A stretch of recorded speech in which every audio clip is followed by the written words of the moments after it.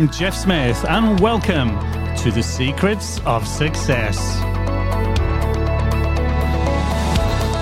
Throughout my life, I've been fascinated by one single question, and it's how do successful people become successful?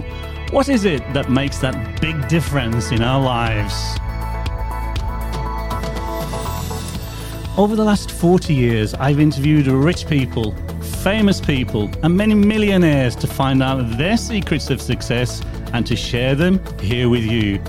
Of course, success is not always measured in money. And in these programs, I'm looking at many different success stories from people in all walks of life. I want to find out what makes them tick, how they overcame adversity to keep on going, and I want to extract those magical nuggets of wisdom so that you too can implement the secrets of success into your own life. In today's episode, I'm talking with John Follis.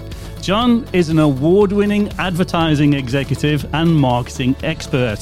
His Madison Avenue ad agency, Follis DeVito Verzi, was one of the most successful and award-winning agencies in the USA. For its successful ad campaigns, it received national media attention in the New York Times, Wall Street Journal, USA Today, Forbes, CNBC, and the Harvard Business Review. I mean, it's just wow. As a thought leader, John's been invited to address the World Business Academy and the Yale Entrepreneurial Institute, among others. And get this, for his exceptional public service work, he's personally been honored at the White House. But before any of this, he was fired. Not once, but 4 times in the first 7 years of his career. He also flunked his first college advertising class, and he was told he would never succeed in advertising. How he overcome these multiple early setbacks is part of what John will be sharing with us today. Wow, this is going to be filled with business insight. Let's bring in the man himself and welcome to the show, Mr. John Follis. Jeff, thank you so much for having me on your show. It's an honor. And it's an honor for me too. How are you, my friend? I am great. Awesome. So, you flunked at college. Tell me what happened and what changed when you discovered entrepreneurship in your life. Well, when you ask me what happened specifically, what do you want? What would you like to talk about? The times I got fired 4 times, the times I flunked my ad class. What do you want to know? Okay, let's go a little bit earlier then. Why were you interested in marketing, and why did you choose marketing? Well, the fact of the matter is, I was never sure about that, Jeff. I was always talented creatively, artistically. I had a talent for that growing up, but I never really could figure out how to apply my creative or artistic skill toward a profession. So I was well into college, still undecided about a career. And it wasn't until one of my design instructors, I was this second year in college, I took a design class at this university. And about halfway through the class, she asked me to see her after class, which is never really a good thing to be told. But she asked me a very interesting question. She asked me what I'm planning to do with my life. To which I replied, well, why are you asking? To which she said, well, you're extremely talented. And the reason why I'm asking you is because this school doesn't have a very strong curriculum in anything related to creativity or communication, media, arts, things like that. So my advice to you is that you should get out of this university and transfer to one that would give you more opportunity to explore your creative talent. To which I replied, well, any suggestions? And the college that she suggested that I transfer to happened to be, get this, the same college that my dad went to school at. Okay. which was Syracuse University. So when I was speaking to my dad shortly thereafter and shared the story and mentioned the university that was probably more expensive than the one I was attending, and recommended or mentioned that she recommended that I transfer, he was fine with it since he was paying the bills. Yeah. He had to give his approval for that. So that was the beginning, Jeff. At that point, I was starting my third year of college, just knowing that this university would give me more opportunities to explore, but I wasn't sure at that point specifically what direction. And I was speaking to someone who I thought was some kind of a guidance counselor, who basically took out my course card and filled it with all advertising related classes. And he said, now just take this over to the woman and she'll get you set up. And I talked to the woman. I said, by the way, who was that guy I just spoke to? He was a guidance counselor, right? And she said, no. He's the chairman of the advertising department. I said, okay. Slightly biased then, huh? And his words, Jeff, were, listen, so I went back to him. I said, well, wait a second. I'm not sure that advertising is the right direction for me. He said, listen, kid, if you're creative, you have talent, and you want to make money, you go into advertising. Now go back to that woman and tell her to set you up. What great advice. What great advice. Yeah. How old were you at this stage? Well, third year in college. So, I don't know, 20 maybe, something like that. Sure. I think at 20, maybe there's not many people at that age really know what to do. So that was kind of a lucky break falling on that guy. Great advice too. Great advice. So what happened when you joined college then? You took his advice, you went to this university. What happened? Well, I didn't know that it was good advice or not. I was just kind of following the direction I was told to go in.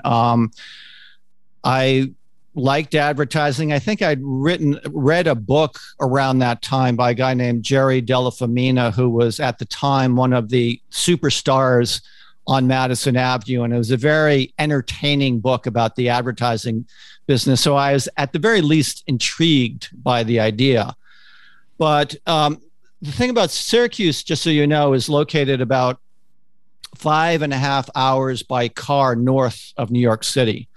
And somehow they managed to get people who were working on Madison Avenue in New York City to come up to teach their classes. I don't assume they drove. Maybe they took a short air shuttle there.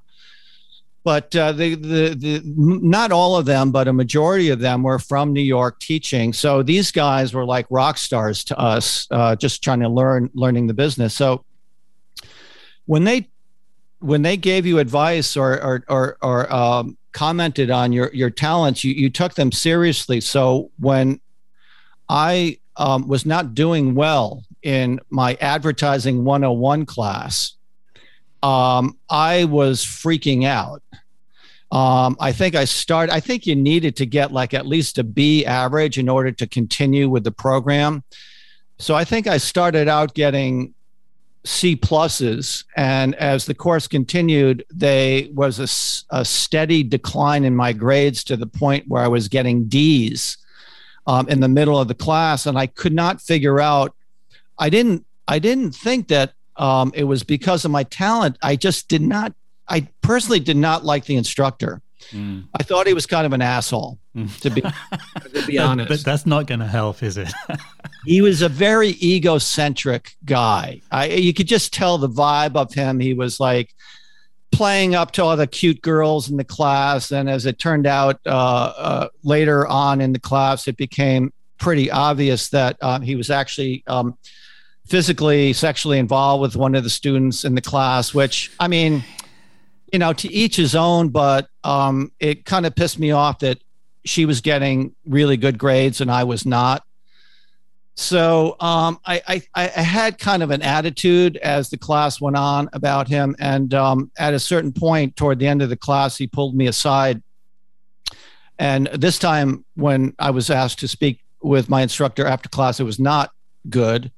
He essentially said, clearly you don't understand advertising, and I'm going to give you a choice. You can there's 3 weeks to go in the class. You could continue. Your grades are not good now, and I can't tell you what your grades will be in another 3 weeks. All I can tell you is that they probably will not be good. So you could continue and take the grade that I'm going to give you, or you could just drop the class right now. Wow. Which was really, in my mind, I'm the kind of guy that doesn't like giving up. I'm a fighter. Mm-hmm. So to kind of be given that ultimatum to me was a hard pill to swallow. And I asked him if I could think about it. He said, yeah, you got 24 hours. Let me know. And it was pretty clear to me that he was going to flunk me or, give me a bad grade. So at that point, I didn't really see it as much of a choice. And I ended up dropping the class and then seriously questioned. Oh, and the last thing, as I left his office, Jeff, he said, let me tell you one more thing, kid. Don't go into advertising. And those are the last words that I got from this Madison Avenue executive from my first advertising class. And my head was spinning. I did not know how to deal with that. I was not doing that badly in my other classes, but this was like the main advertising 101 class. So if I had to do good in any class, this was the one I had to do good in. One. Yeah. And at that point, Jeff, I had to make a decision. Do I listen to this guy who's the Madison Avenue expert and think that I'm really not cut out for the industry? Or do I continue and maybe try to take the same class with a different instructor? And fortunately, the way Syracuse was designed with their courses, they did have multiple instructors teaching the same class. So I figured, well, maybe, and I had a gut feeling that maybe it had more to do with him than it had to do with me. So I wasn't sure about that, but I figured, let me give it a shot. Same class, different instructor, and see what happens. And fortunately, that made all the difference because with the new instructor, I think I ended up with like an A- in the class. Big difference, right? Awesome. It just shows two things. What other people say, how that affects our lives and our perception of who we are and what we can achieve, and the impact that a good teacher makes on our lives.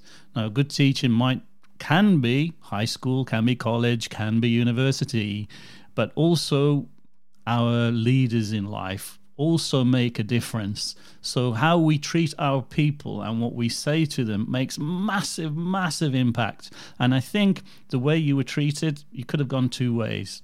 And it's funny, exactly the same thing happened to me. I had an idea for a book, and people say, oh, that will never work. You failed at maths, you failed at English, you're not the person to write this book, you can't do it. And even if you did, no one would buy it. Right now, John, I'm on record as the most successful author in history on a book about mathematics. So beware of what other people say to you. So digging in, having belief. Let's move on to that now, because those are absolute traits about how successful people become successful. So you had a great teacher. What then happened? Well, then I was thrown into the real world where I needed to find a job. And even though I grew up about 2 hours out of New York City, I was always intimidated by New York City because my immediate environment where I grew up was pretty rural. Mm-hmm. And New York City was a very fast-moving, loud, crazy place that just scared me. And but I was also very ambitious, so I had to kind of balance the desire to work at a big agency or a reputable agency, but not wanting to go to New York. And the instructors at Syracuse looked at you kind of cross-eyed if you told them you didn't want to go to New York, because that was the mecca of advertising. However, one of my instructors had worked in, of all places, Atlanta, Georgia. So he said, well, you're crazy for not going to New York. However, if you want to go to Atlanta, I can give you some names of some people to talk to who might, give you an interview. So that's what I did. Never been down south, knew nothing about Atlanta. It was like a different planet being down there. And that's where I started my career, worked there for 2 years. And then after a couple of years, I felt like I wasn't getting the opportunities. I just felt like things were moving too slow for me down there. And I still didn't feel quite ready for New York. So I quit my job, did not have a new job, and just moved to Chicago. And interviewed in Chicago and pretty quickly got a job and worked in Chicago for 3 years. And then after 3 years in Chicago, I finally felt like I was ready for the big leagues. I was 27 at the time, and decided that I didn't want to ever look back on my career having the experience of not having worked in New York and wondering when I'm the age I am now, what it would have been like if I had moved to New York. So I figured even though I wasn't sure I was totally ready for New York, I knew that I was ready to give it a shot. Yeah. Also, one of the magical steps of success, people wait until they're ready to do something, and I don't think you're ever ready. You just get on with it, do it, jump and grow wings on the way down, as you say. So you got fired 4 times. What happened? Are you a rebel, or what happened? Well, I would have to say yes to that question, because I remember speaking to a recruiter. They call them headhunters here. I don't know if that's a term used in England. Yeah, it is, yeah. Okay. So I remember speaking with one of the headhunters at one point, and I think it was probably after being fired one of those times. I don't recall exactly. But I remember her comment to me after just a few minutes of conversation, and she kind of summed me up by saying, "I think you're a little bit of a rebel." And at the time, it wasn't really meant as a compliment. But looking back on it now, I do, it's easy now at this stage of the game to look back on it and say, well, I take that as a compliment, but it certainly wasn't meant to be when she said it to me at that point. So that's a long way of saying, I think you're probably accurate by saying that. But I think I had a problem with authority. Mm-hmm. My dad was an entrepreneur, so I grew up hearing him talk around the dinner table about running his business. And some people are fine in a big corporate environment where they have to follow the rules and things like that. But for whatever reason, if I felt the rules didn't make sense to me, I would have a hard time following them. Mm-hmm. And I don't know what your experience is working for big corporate environments. You've been an entrepreneur, I think, a long time. But at that stage in my career, I was getting hired at these big international ad agencies that were steeped in corporate politics. And there was no course that I took in college that trained me how to succeed in corporate politics. And as a result, I did things, and I maybe said a couple of things that did not help me succeed in that environment. Yeah, I'm the same. Even my daughters say I'm a rebel, and I'm not really sure myself whether it's a compliment or not. I'll take it as one, but I have the same issue with following rules that don't make sense. I struggle with that too. I now deem myself unemployable. I don't think I could do it anymore. So I've done the employment. I've worked for large organizations. I work within large organizations now, and that's okay because I don't have to stay there for too long. Yeah. But playing the long political game, I'm with you on that one. I can't do it. So having my belief, which was erroneous as I realized, my belief was that it was all about talent. I mean, I'm a creative person. This is what my role was at an ad agency. I wasn't on the business side. I was an art director who knew how to write as well. So I was all about coming up with concepts and executing these ideas and presenting my creative ideas. And I thought that was enough to enable me to be successful in that environment. I soon realized very quickly that that was not true, because I saw a lot of people who I thought were much less talented than I was, who were very successful because they were good at something called office politics. Yeah. And I didn't really, I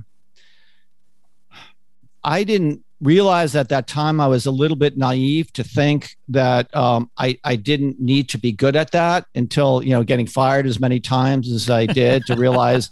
But the other part of it, Jeff, was I didn't really want to be good at politics. I just wanted to be good at my skill and have the opportunity to showcase what I did. And what's interesting is that the personality traits and the skills that got me in trouble at these big corporate ad agencies were the same skills that made me so successful as an entrepreneur.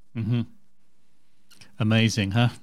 Very, very interesting. I totally agree with that and completely understand all of that. So back to the story then. You're in Chicago. You say, New York, I'm ready. You're going to, is this the point now where you leave the corporate world and do your own thing? No. When I moved to New York, I did the same thing I did when I moved to Chicago. I actually, when I left Chicago, it was actually from a job that I did not get fired from. I actually quit that job. It was about 50-50 during those first 7 years whether I got fired or quit. You're saying that like being fired is a badge of honor, John. I'm just stating the facts. I had to remember whether it was because I was fired or quit. Yeah. So that was a job I was actually doing fairly well at. It was a smaller agency that I ended up resigning from. I was there for about a year and a half, and they were actually surprisingly sorry to see me go. One of the few gigs I had where they were sorry to see me go. But I had an ex-college roommate who was living in Chicago, and one of his buddies left his apartment and said, listen, John, if you're thinking of moving to New York, now would be a good time because we got a vacancy here. And in New York City, it's as hard to get a place to live as it is to get a job. So yeah, sure. I figured, well, let me just jump ship in Chicago and get set up with a place to live and then start my job search. And I didn't realize it would be as hard as it turned out to be to find a job. Because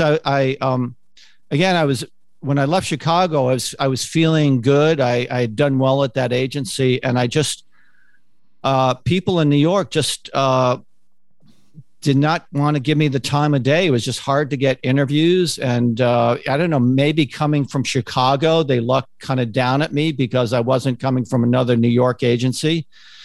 There clearly was an attitude in New York that I didn't experience in the other cities. They kind of, it was the big leagues, and they acted like it was the big leagues. And the fact that I was coming from Chicago was like, they, did not impress them, shall we say. Yeah. So it took quite a while for me to get a job, but eventually I did find work.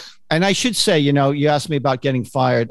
Just in my defense, of the 4 times I got fired, on 2 of those occasions, Jeff, the guy that brought me in, who really thought I was good, left within 2 or 3 months after bringing me in. Now, I don't know what it's like in other professions or other countries, but I do know that once my mentor, once my protector was not there to help me succeed, I felt like it was open game. I was, I was an open target. And it's very ego driven and very political. And if you don't have someone covering your back, you are very vulnerable. So the fact that on 2 of those occasions, my protector left shortly after bringing me in, I think did not help my situation at all. Yeah, I think that's a human trait rather than an industry trait, because I too have been in that situation, and I'm sure that many people listening right now will say, oh yeah, that was me too. You remember that guy there? Right. Yeah, so I'm sure we all feel that. Okay, so you now have a job in New York. You've not jumped ship yet. What made you leave the, dare I say, comfort of employment to start on your own?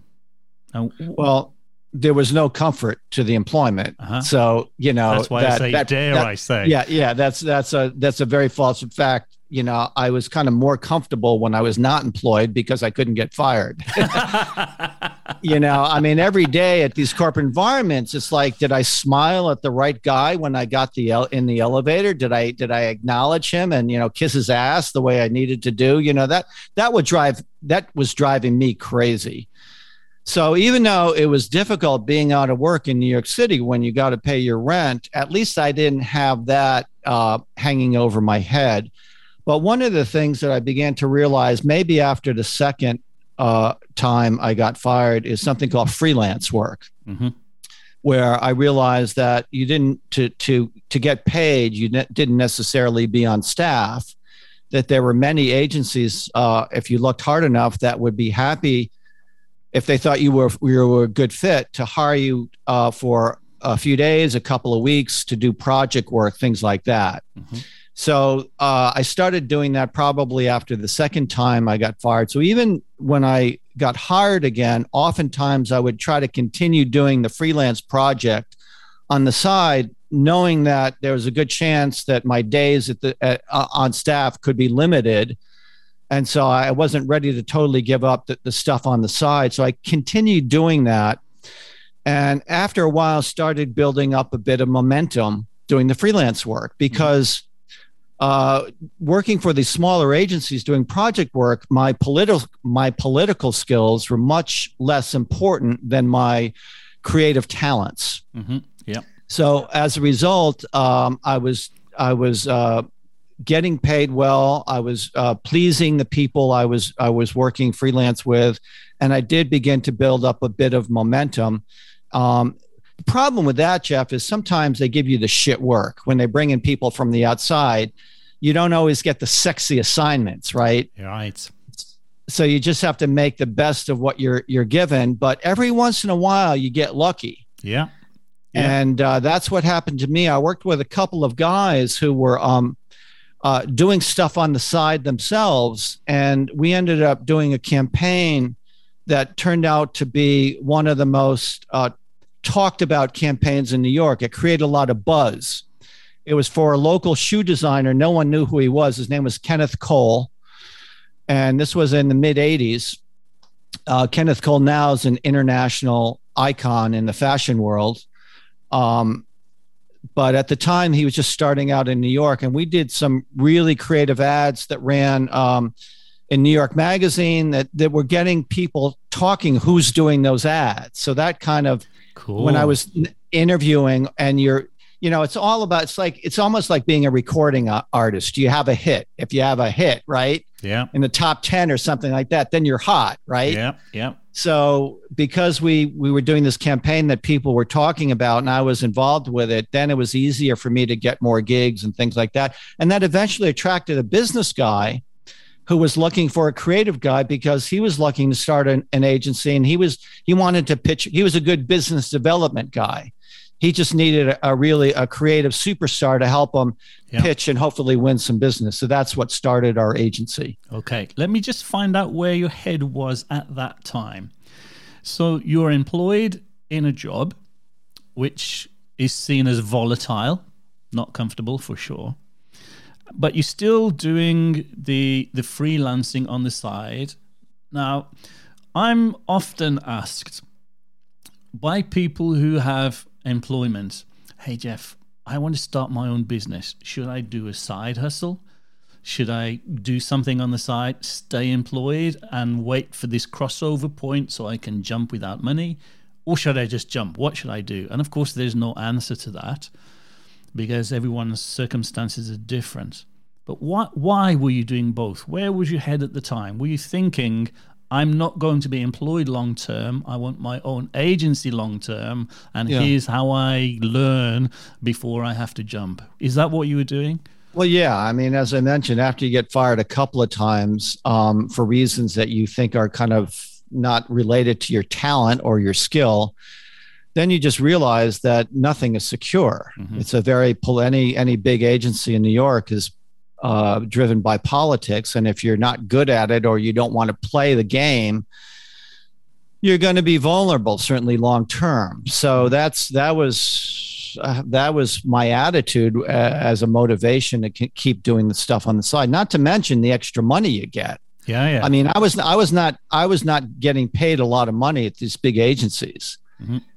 So, and living in New York is expensive. So the extra money I was making certainly came in handy. And you always hope, again, that you can get an opportunity. You're always focused when you're a creative person on doing pieces that are going to be showcase pieces in your portfolio. So any opportunity, and sometimes you work at a smaller account, it's easier to get some more edgy creative work, because sometimes big clients don't go for the most creative work. It's too scary for them to do anything too edgy. Smaller clients they don't have the money to run the media, so they have to do something that's going to be a little bit more creative, to stand out a little bit more. So there's always that too. Excellent. Okay, so the business development guy, he says, "Hey John, I want to start up this agency.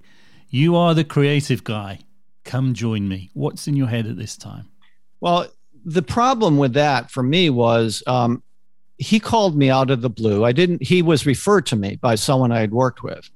He was looking for a creative guy, and he was asking people, who's the best creative guy you know? So I was highly referred to him. He called me out of the blue. I had no idea who he was. Just some guy who was referred to me, who was a business guy who wanted to meet with me. And I said, great. So I'm busy for the next few days. This was like on a Monday. I said, how about, Friday lunch? I'm free. And he said, how about tomorrow? And I said, well, as I said, I'm busy till Friday. So I don't know, maybe Thursday after work. He said, how about Tuesday? So you could, just to give you an idea what this guy, this was the kind of guy, once he was like a pit bull. Once he decided on what he wanted to do, he would just want to do. He was very, very aggressive. So so part of me was turned off by that, but another part of me was intrigued by the fact that he was so dogged and determined. So we got together, we had a beer. Now, I brought my portfolio. He wanted to see my work. So, he spent 5-10 minutes looking at my work. He was bowled away by the creative.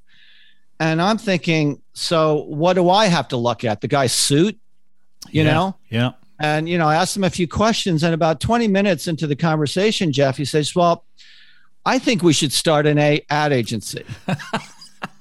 And I'm looking at my watch, and literally 20 minutes. And it was like going on a blind date with someone saying, I think we should get married. Yeah. To which I replied, well, maybe we should go on a few dates. What do you think about that? Yeah. I want to bring up a really important business point here, because I have lots of friends, colleagues, associates come to me and say, Jeff, we're ready to go into business, and I'm going to go into partnership with this guy. Can you meet with us? I say, sure, let's just have a chat first. Here's the essential ingredient that has to happen, and it's the absolute perfect ingredient that you have just explained. Being in business with somebody is like being married with somebody, as you quite rightly say. But here's the thing. So many people have come to me and they go into business together for completely the wrong reasons. And that's because they're friends or they like doing what they do. The big error, John, is two people come to me and they both do the same thing. And I'll say, that will never, ever work. Because if you're going to go into business with somebody, here's the real simple rule. Your business partner must have something that you don't have, and you must have something that they don't have. Otherwise, it will never, ever work.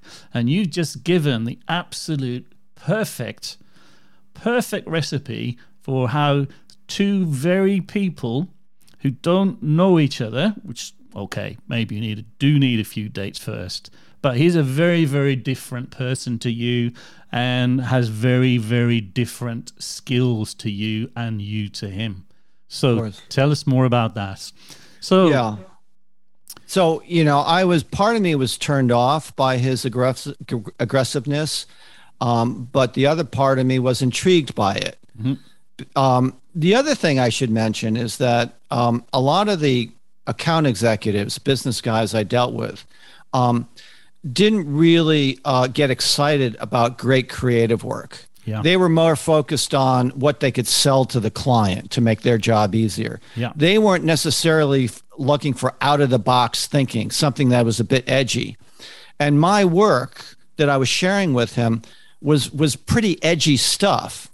And the fact that he genuinely seemed to like the fact that it was edgy and value the fact that it was edgy and appreciate it, made me think that maybe this is the kind of business guy that would be a good fit for me. I wasn't sure I could trust it. This was just, 20 minutes, but I mean, he genuinely seemed, I could sense from him that he really did seem genuinely excited by the creative work. So the question for me was,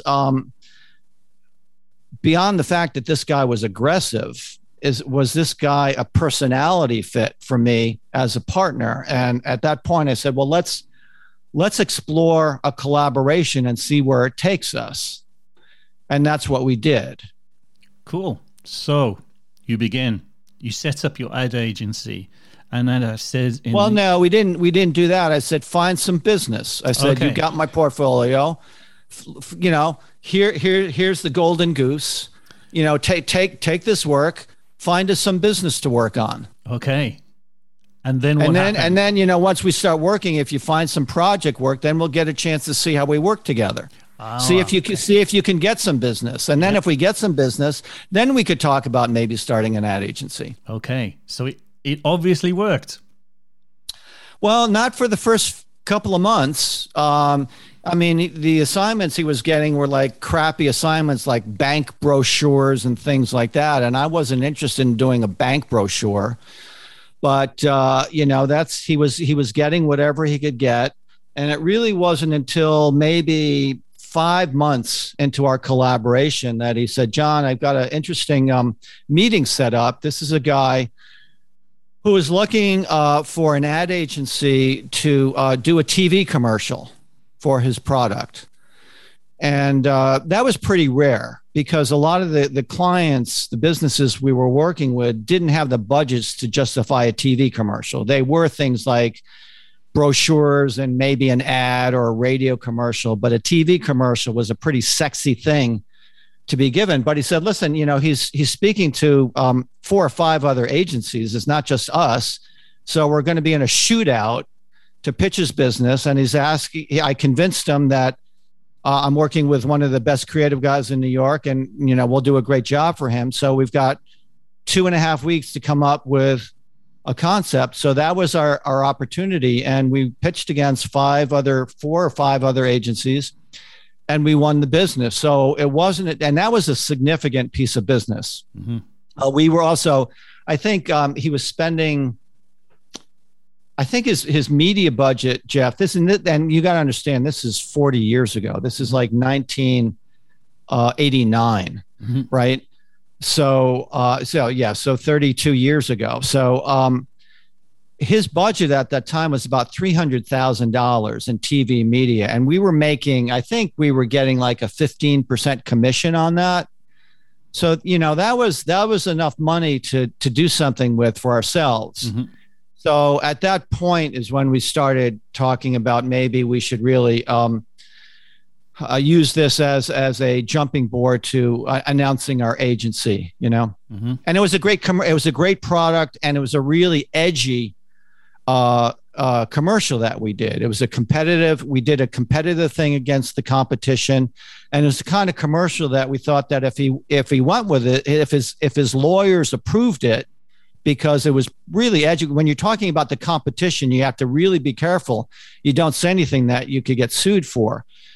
And to his credit, he went with the creative, and it really put us on the map in a big way. This is what we got written up in the Harvard Business Review because of this commercial. Oh, excellent. Are you able to share what the commercial was? Yeah, I don't know if it would make a lot of sense to an international audience, but certainly anyone in the United States knows the brand Smucker's Jam. Smucker's was by far the number one jam or jelly in the United States, who had been advertising for decades with a tagline, a very, very famous tagline with a name like Smucker's, it has to be good. And everyone in the United States knows the tagline with a name like Smucker's, it has to be good. And we were basically saying, with a name like Smucker's, it doesn't have to be good. And our product, now this is 1988, 89, Jeff. Now, his product was an all fruit jam. It didn't include a lot of high fructose corn syrup, no refined sugar. The average, he gave us like an education in jams and jellies, which, who knew? You don't really think about. But he said, John, do you realize that most jams, like Smucker's jams, the leading jam in the United States is only 8% of fruit solids, and the rest of it is high fructose corn syrup and refined sugar and water. So that's what you're paying for. Our fruit, our jam is 100% fruit and fruit juice, nothing else. Wow. So we've got so at the time that he hired us, his jam was only sold in health food stores. So none of the American, it wasn't on the grocery shelves of American stores. So he was trying to, with this campaign we were creating, use it as an opportunity to be on the grocery shelves of America, competing with the number one brand Smucker's. So he said, listen, if you want to do something competitive against the leader in the industry, that's fine with us because we're better. So that's what we did. We did a commercial that said, basically it started out with the Smucker's tagline. That's what the first thing was on the screen. With a name like Smucker's, it had to be good. With the voice there saying, for years, Smucker's has been telling you they have to be good. But did you know their preserves are mostly corn syrup, refined sugar, and not a lot of fruit? And as the announcer was talking, a pair of hands, you see my hands, right? Yeah. So it was with a name like Smucker's, it has to be good. The last line at the bottom was, it has to be good. So as the announcer was saying all the crap that this was made, they would put up a patch over it has to be good with it might be good, it could be good, is it really so good? So with a name like Smucker's, so it ended, is it really so smooth? Then we cut to a beauty shot of our product, and with the announcer saying, fortunately, there's something better, Sora Ridge. Sora Ridge is made with 100% fruit and nothing else. So with Sora Ridge with 100% fruit, it has to be better. So our tagline was basically playing off of their famous tagline. Right. Very simple stuff, just basically stating the facts, but in a provocative way, basically dismantling this famous iconic tagline that every American knew. Yeah.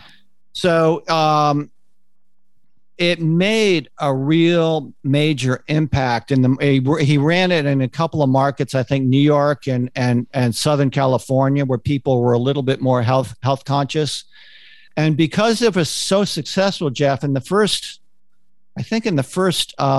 60 days of running it, sales went up 90%. Wow.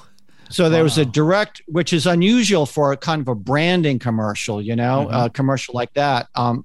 So because there was a direct cause reaction to the commercial, he was able to justify putting another $500,000.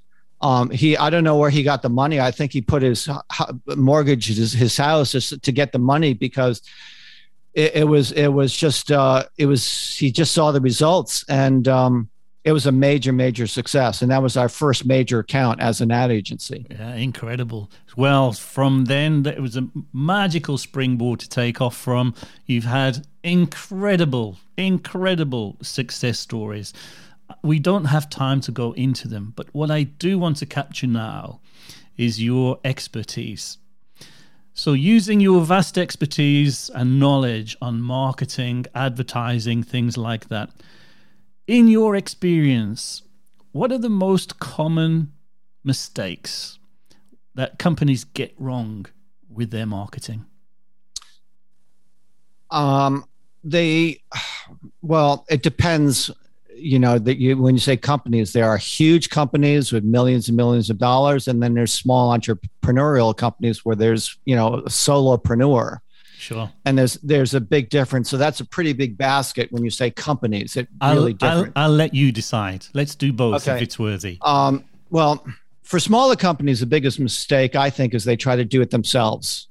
Yep. They listen to a couple of podcasts, they hear a speaker talk about something, and all of a sudden they think they've got it all figured out. Or they've read a couple of books on it, and all of a sudden they think they're an expert and they try to do it themselves. So that's what I say for smaller companies. But even for some smaller companies where they realize that they are not experts and they try to find an expert, it's very challenging to find someone who you can really trust, who knows what they're talking about, because a lot of marketing people are very good at selling themselves. They should be. That's why they're in marketing, right? Yes, exactly. The problem is they're better at selling themselves than actually doing the job they need to be doing for their clients. And selling you. Right. Yeah. Right. They're better at selling themselves. They're more salesmen than they are marketing experts. Yeah. You've created two traps for me now, John. Because I've said, what are the most common mistakes that the small businesses like me, what do they do wrong? And it's you try and do it yourselves. Okay, fine. But it's so difficult to get someone else. So now we're trapped. So if there are any solopreneurs listening, what's the way out? Well, I'm not saying that no one has the ability to do it themselves. I just complimented you prior to this podcast. What a great job you've done with your personal branding. Thank you. I don't know your history with marketing, if you worked with other people or what your background is, but, clearly you're doing a great job, in my opinion, however you're doing it. But with very few exceptions, most smaller businesses or solopreneurs are not extremely good at marketing themselves. So yes, the challenge then becomes, well, how do I find someone? And years ago, I actually wrote a couple of articles addressing this, because there are various things. It's kind of like, again, to use the marriage analogy, any marketing resource really should not be seen as a vendor. Again, this is a perception thing. The more successful businesses treat their marketing resource as a valued partner versus a hired vendor. Mm-hmm. So you got to be in a partnership with your marketing. You've got to really have that tight synergistic relationship and really be tight, because your marketing resource needs to really be totally clear about your business, what you do, what your goals are, what your business go, every nuance of your business. The better they understand you and your business, the more successful they could be at marketing. So that has to be a very tight relationship. That's not an easy thing to find. So, we could devote an entire podcast on how do you find that. Certainly referrals help. It's like anything where you talk to trusted people that maybe has worked with a marketing resource and had good success. That's why anyone who has testimonials, that's golden. Mm-hmm. But that alone is not enough. So, I think there's probably 4 or 5 different things that you could use to help qualify a good marketing resource. Testimonials, referrals is certainly one of them. But I would also say, don't totally jump into bed with them completely. Start working with them. Give them something that you could begin, because again, how they present themselves may be very different than the reality once you get to know them. Yeah. So whatever you can do to begin the process of working together, so you can test the waters and see how it goes along. Okay. And that's, I think, probably the best thing to do, because you'll know after working with someone a period of time, and the more successful, and it's just like I described with this campaign we did for our client. He wasn't so sure that this campaign was so successful. In his gut, he thought it had a good shot of being successful, but once he ran it, it was successful. Then he realized, of course, let me put more money into it. Mm-hmm. And similar parallel to working with a business relationship, I would say. That's a great tip. Thank you so much. Okay, I want to go to the flip side of that. Someone sets up in business. They think they don't have the funds to go outside to get a marketing agency, and they decide to do it themselves. What sort of things do you think they should be doing as a minimum? You're going to do your own stuff. What are the essential ingredients to do? I would say create great video content is probably one of the best things that anyone, regardless of what your business is. It still amazes me now, we're in 2022, still amazes me how many businesses don't realize the value of good video content. Mm-hmm. So, and, you know, even if you've got to hire someone who knows how to work a camera, you know, pay someone a few bucks to get the lighting and the audio right. You know, you want to have video, but you want to have decent quality video, because the problem with marketing is, just as good marketing could help your company get to the next level, if you put out stuff there that's not the best quality, it could have the reverse effect. Absolutely. Absolutely. In fact, poor quality distracts from the message, and people obviously looking at things, and I've done it myself, and I'm more tied up with what's going on in the video background or the poor audio quality, and I'm not listening to the message that's being given. Absolutely. So, and that's my point. Yeah. It's like spend $90 on a decent freaking microphone. Yeah. So you're not just talking to your internal mic on your phone or something like that. You know, that's not a big investment to make. And that makes, as you know, as a podcaster, that makes all the difference, just decent video quality. Sure. I mean, audio quality, rather. Yeah, yeah. When COVID came in and everybody shifted over to Zoom, it's not a case of just opening your laptop on the kitchen table, switching it on and off you go. In fact, I refused to do that. And I had built a purpose-built studio here, which you can see. And it is world class. And I've just come out to do the video training and virtual training and things like that. And people are going, wow, how on earth do you do that? Simple. Find out what's needed, invest in the best equipment, let everyone else make all the mistakes. And now, as we're coming out of the other side of COVID, I'm getting all of the work because the quality is up there, and all the other people now, they're being seen as, oh, all these distractions in the background, and now they're losing everything.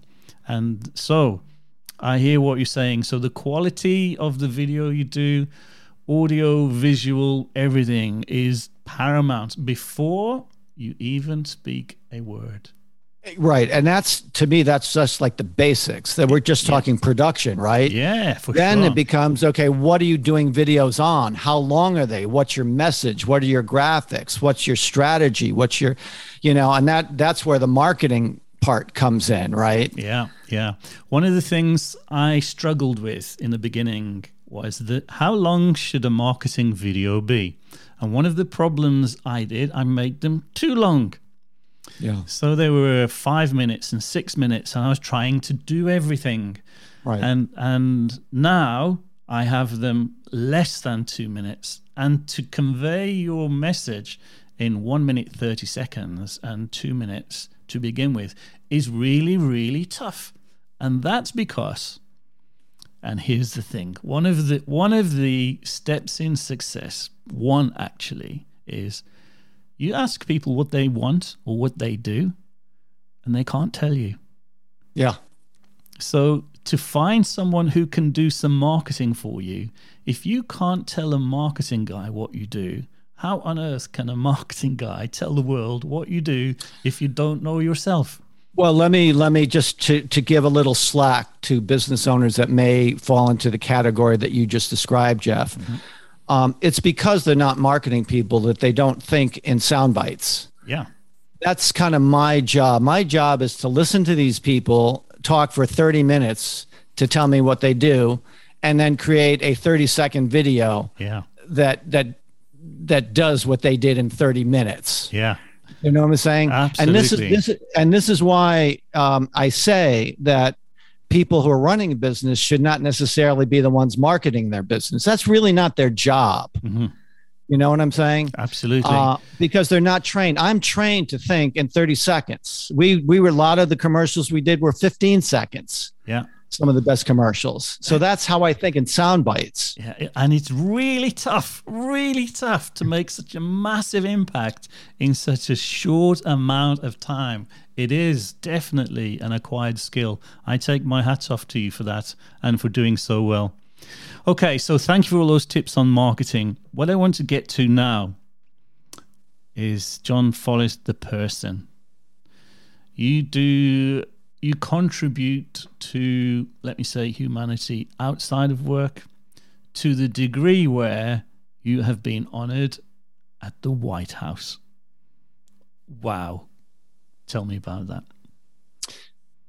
So very early on in my career, I worked for one of the best agencies in New York City. It was called Doyle, Dane, Bernbach. They actually did, you may be old enough to remember, Jeff, they did all the great Volkswagen ads of the 60s. Yeah, right. And I don't know what it was like in other countries, but in the US, that was like one of the most creative campaigns in America during the 60s. The Volkswagen was, a great car, and they just did a great job advertising it. So it was that agency. And I ended up I actually worked on the Volkswagen account when I was there in the mid 80s, but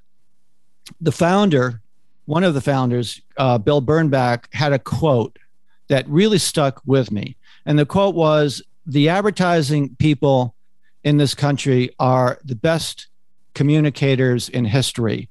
Wouldn't it be amazing if they applied their communication skills toward making the world a better place? Imagine the difference it would make."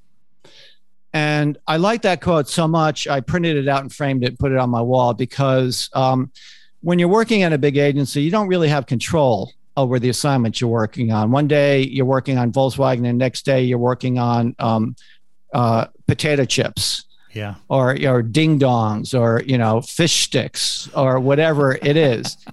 And which is fine. Everyone needs fish sticks and Fritos and potato chips. But when that quote was hanging up on my wall, it made me realize that, yeah, it would be kind of cool to find non-for-profit causes that are in need of someone with my talents, even if I'm not getting paid, just to off the top. Maybe I'll get some good portfolio pieces out of it, which, was always, on the forefront of my mind.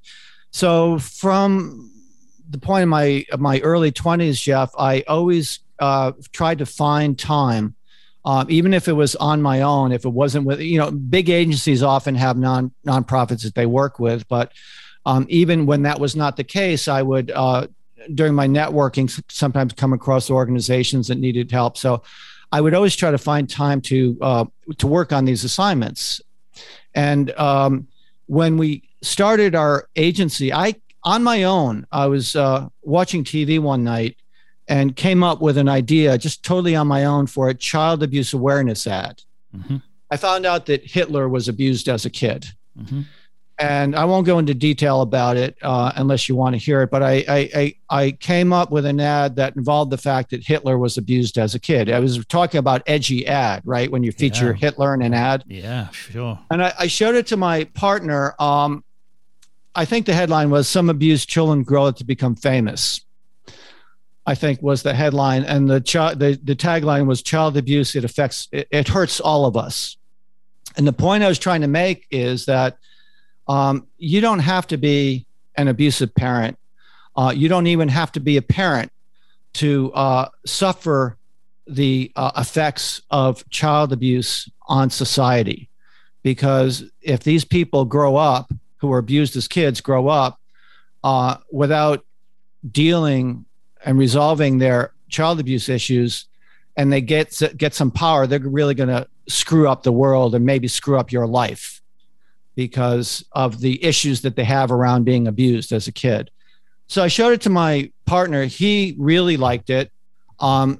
We presented it to the main national child abuse organization was based in Chicago. We were in New York. He called them up about 2 weeks before they said they were coming to New York for a meeting. They said, we have a meeting with the NBA, the National Basketball Association. Didn't say why. They just said, we're going to be there for a meeting. So come up to the NBA headquarters, show us your ad, we'll talk. Sat around the table with some NBA executives. We didn't know why they were talking to the NBA. It turned out, Jeff, that they were trying to pitch the NBA to get the NBA to agree to give some of their TV airtime to run some PSAs, public service commercials, for their organization in the NBA playoffs of that year. Right. And they were actually looking for an agency. So their agenda to meet with us was not so much to see our ad, my ad, was to see whether or not they liked us to maybe have us be the agency to do these national TV commercials. We didn't know any of this. All we knew is that we were going to present. So I'm around the table with 3 executives from this nonprofit and about 5 executives from the NBA. And they said, okay, so what's this ad? And I showed them this ad with Hitler. And you should have seen the expressions on these executives' faces when I showed them an ad featuring Adolf Hitler. And they just, as politely as they could, basically said, no freaking way are we going to use this ad. Now, we didn't know what their agenda was, but all of a sudden the conversation started switching. And I was naive. I was still focused on trying to sell them this ad because I thought it was a brilliant ad. And my partner's kicking me under the table to shut up because now the conversation is shifting. We've got to find an agency to do these national TV commercials. Right. So that's how he was literally kicking me under the table to shut up. And when I did shut up, they started talking about they had like a month to find an agency to create and produce a series of TV commercials that focused on the issue of child abuse, that the NBA was going to devote $5 million worth of media time during the month of NBA playoffs. Right now, the NBA playoffs are running here, and they get hundreds of millions of views.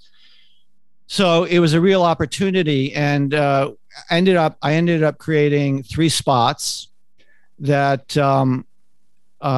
they would have been happy just to get an NBA player talking to camera, reading a script. We didn't want to do that. We said, we're not going to do this unless we can do something creative.